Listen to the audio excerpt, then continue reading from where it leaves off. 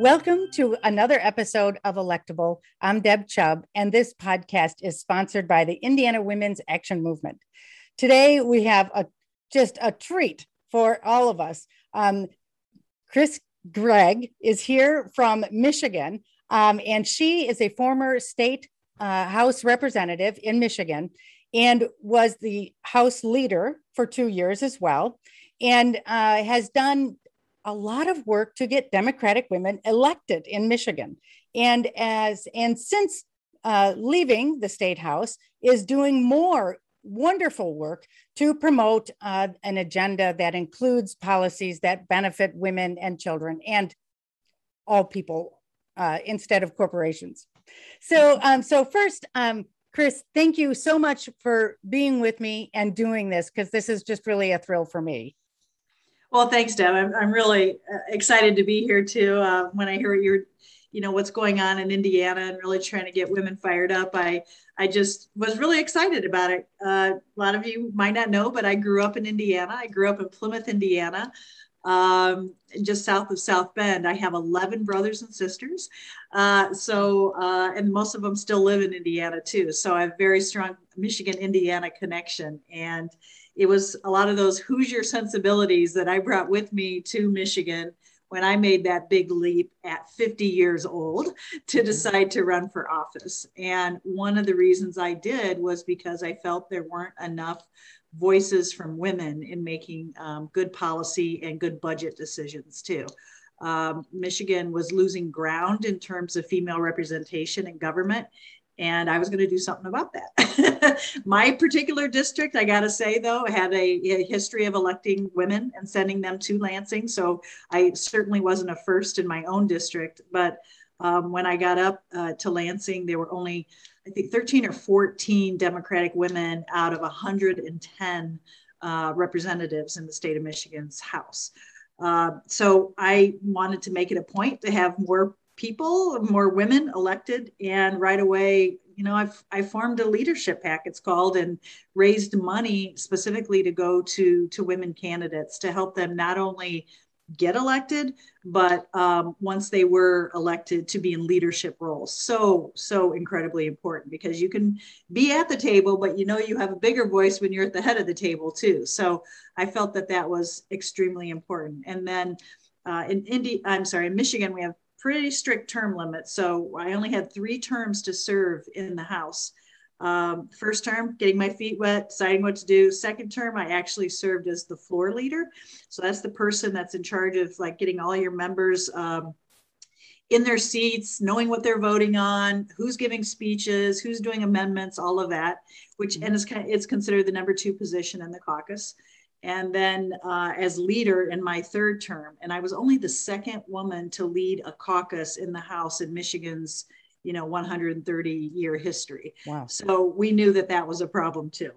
But I got to say, when I was elected in that 3rd term, that was a huge wave of women getting elected. And as I served as leader, we actually reached 50-50. And even for a while, we had a vacancy, had more women than men serving in the House Democratic Caucus. And the Senate in 2018 went from 1 out of 11 Democrats being a woman to 8 out of 16. So wow. Overnight, it went, from such little representation to gender parity. So that was a huge achievement of our caucus, both caucuses in Michigan, but also we elected Gretchen Whitmer as governor, Dana Nessel as attorney general, Jocelyn Benson as our secretary of state, our party chair, Lavora Barnes was a woman, our chief justice of the state Supreme Court, Democratic woman, and 5 out of our 7 congressional Democratic delegation women. So it was just a huge, huge shift in Michigan. And how long did it take you to make this change? Oh, well, this was a long time coming, and it was clearly not just me doing it, but clearly the election of Donald Trump in 2016 was a catalyst.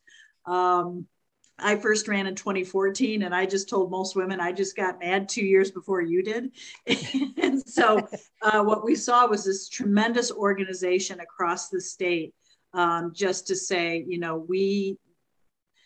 this fight is not over. And it's not just electing people that, will stand up for women and their health care and their economic, success, education.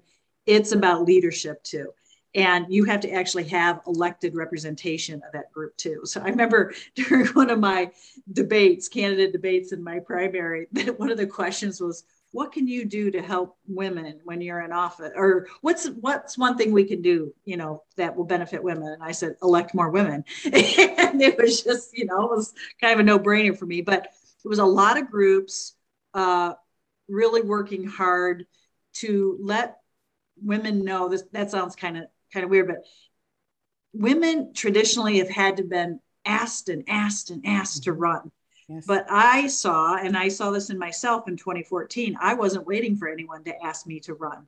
I said, you know what? I have a voice. I have life experience. I can do this, and I'm going to find out how to do it well. So I got training.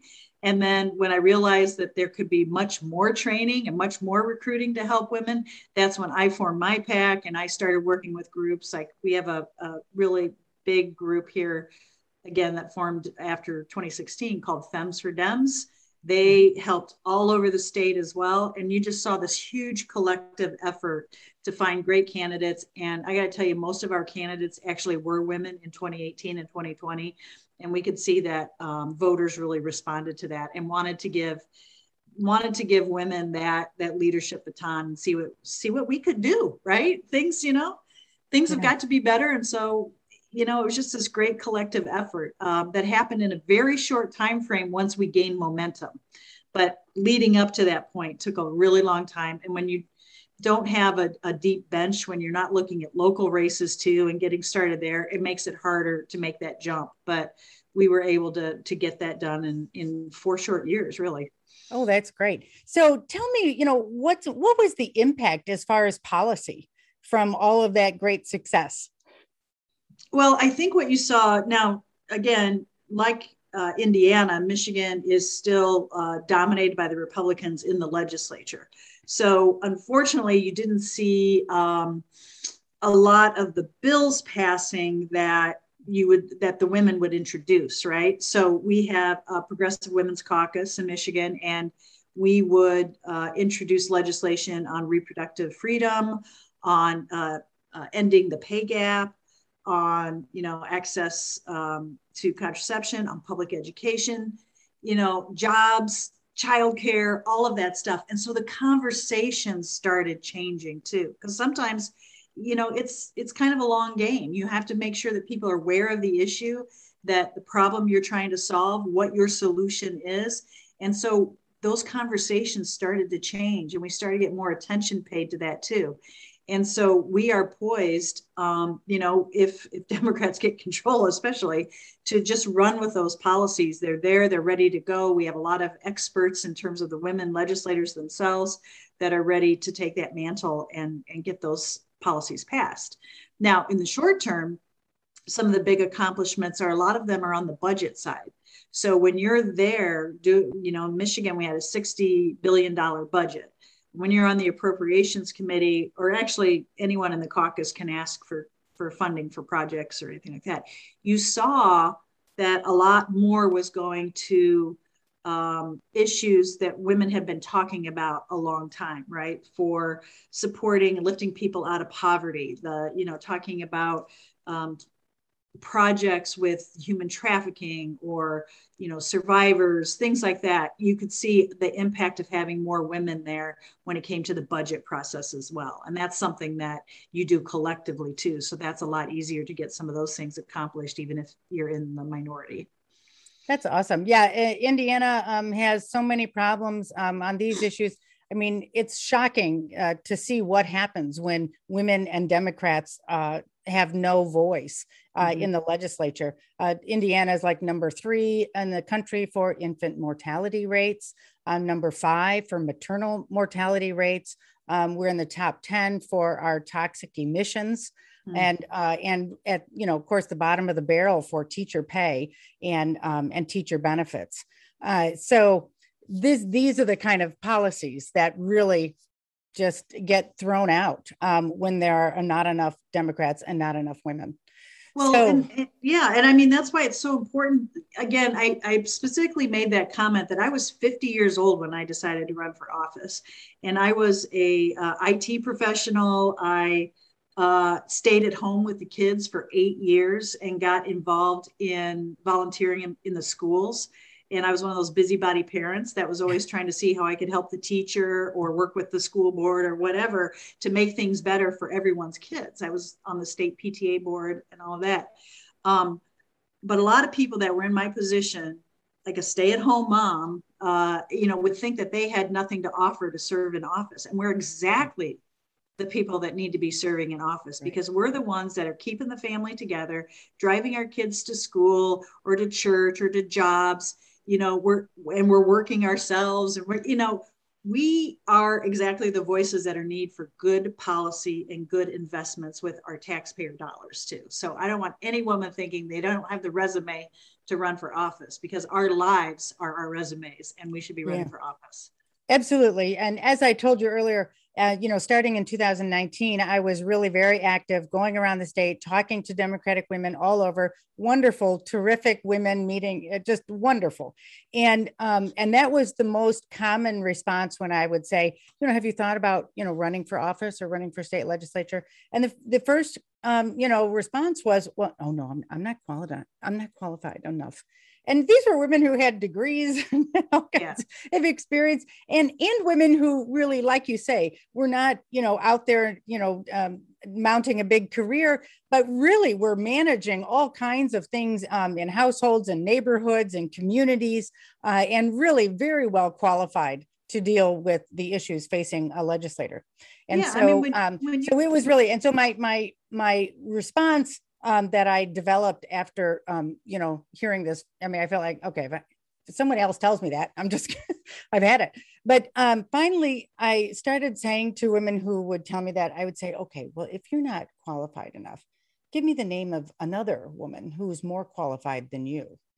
And oftentimes that would kind of shift the conversation. Women would say, well, yeah, I don't know. I am doing a lot of stuff. And so women just were not actually accustomed to honestly being asked and being told that they were qualified. And to be honest, many women in groups, and I would say, okay, how many of you have thought about running, but were told you weren't qualified or told you weren't tough enough? And almost all the hands would go up.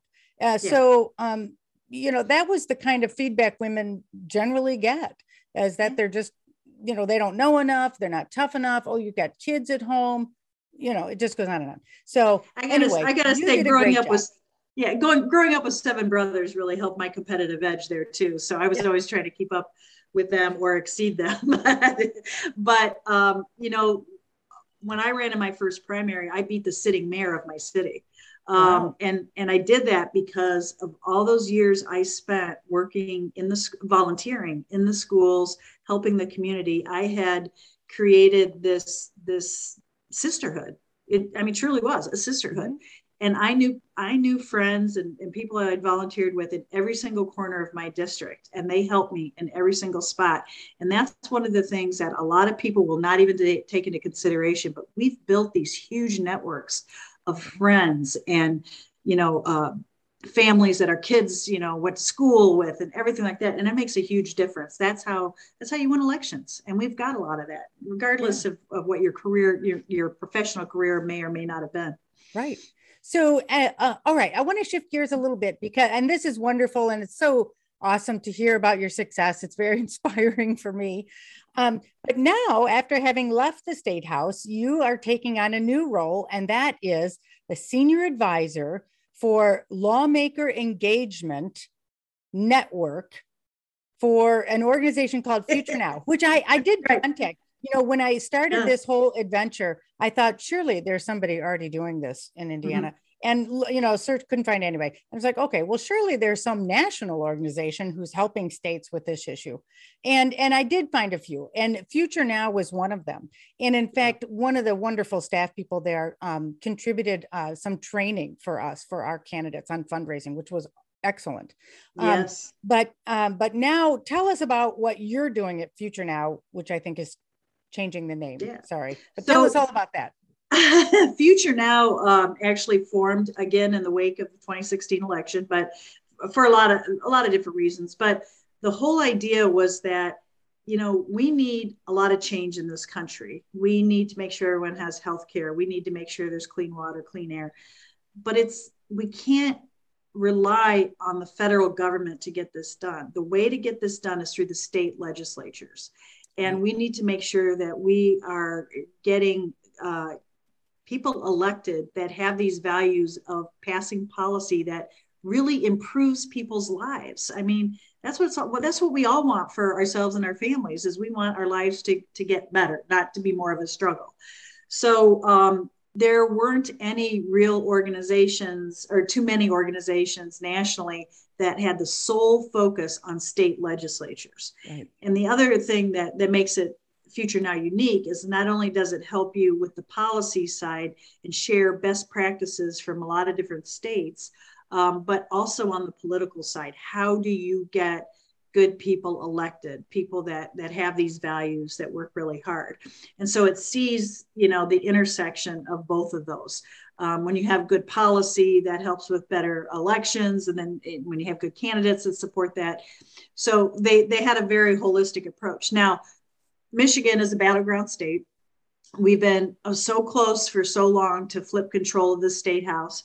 I was actually a client or customer, however you want to call us, of Future Now. So I worked closely with them for 4 years, helping us think through our policy agenda, what were our priorities, and what were some of the things other states were doing that would help us communicate our values and what policy we would pass. So I already had a great experience with this organization. So when I was trying to decide how to pay it forward, and let's make no mistake, after serving during the pandemic and everything else we had, the storming of the Michigan Capitol. They tried to knock down the door while we were in session. I could hear all the chants, seeing guns everywhere. It was a rough 2 years when I was serving as the leader. And I did have to take some time off, but I kept thinking, like, I could not have gone through all that I went through and not share those experiences with other lawmakers to help them hopefully have a little smoother time in transitioning into being a lawmaker, or how to develop strategy, how to get, how to do great constituent services.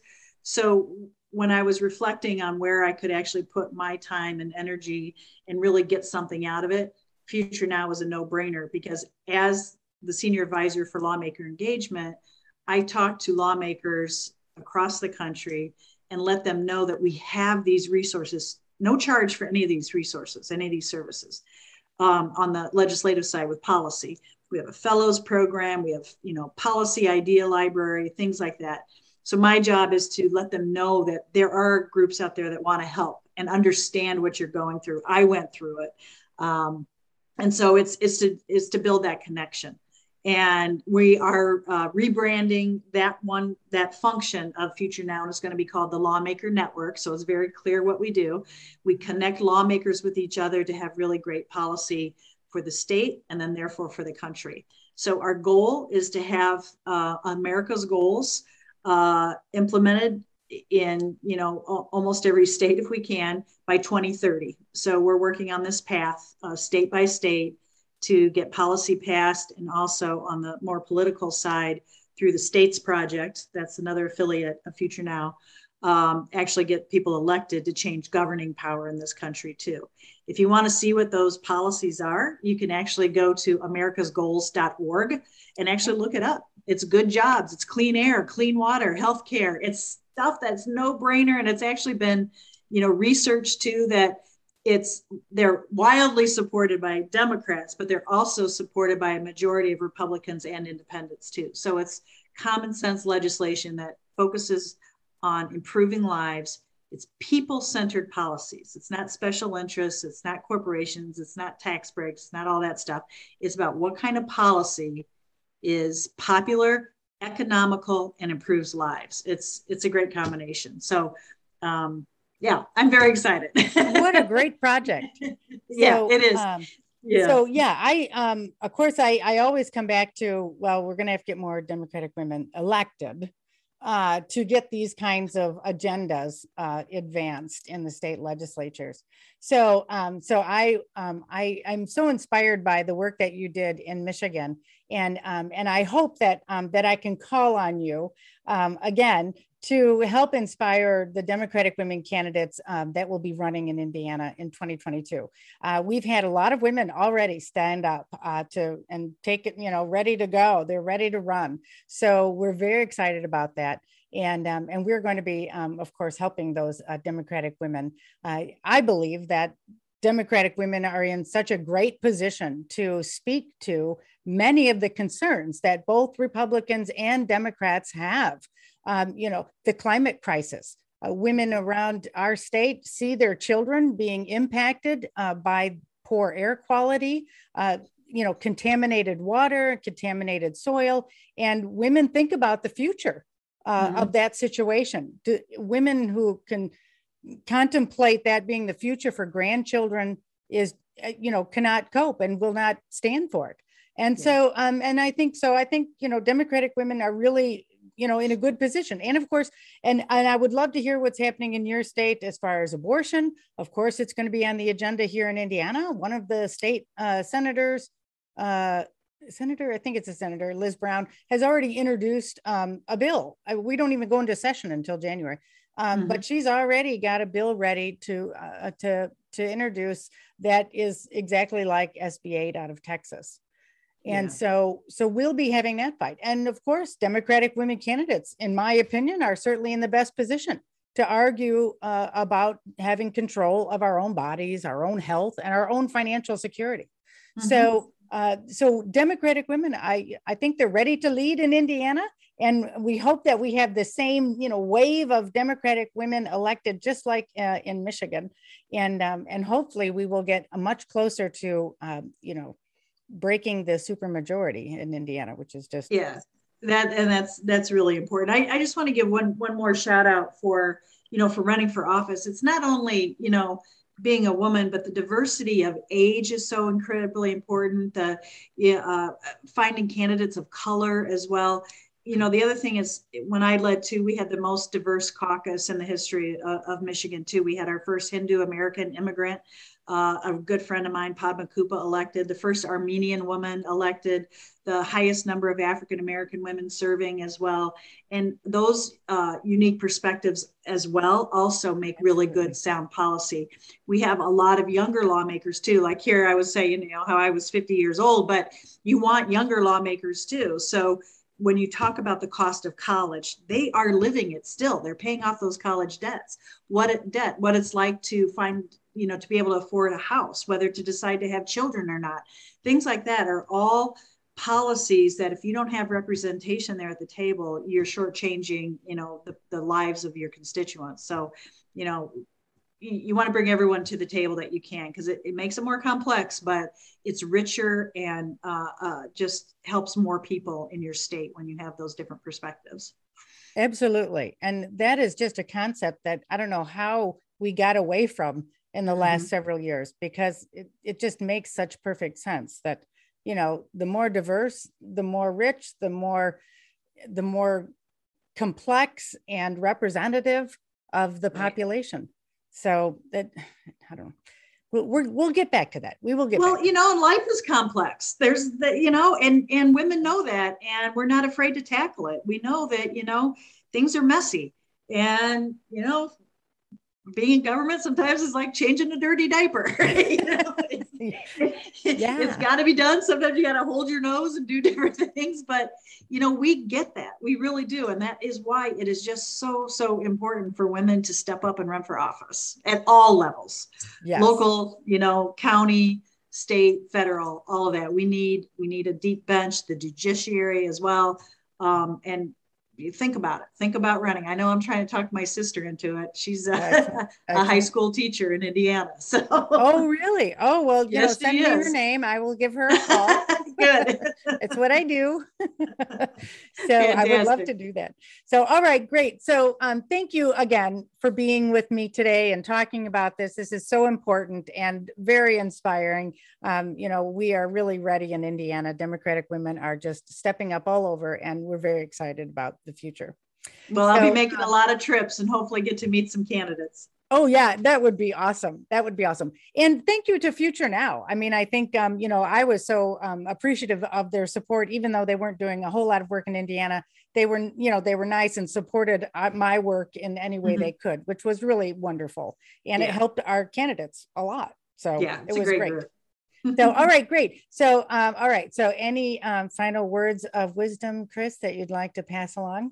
Well, how about gratitude and appreciation? Because for those women that have stepped up to run for office, and to the women that are supporting those women, we need that village. We need to wrap our arms around each other, support each other, encourage each other, and get out there and win these elections. And even if you don't win, your voice matters so much in your community, because if you're not running, no one's hearing those values, those problems you're trying to solve, the challenges, the hopes, the aspirations of your neighbors.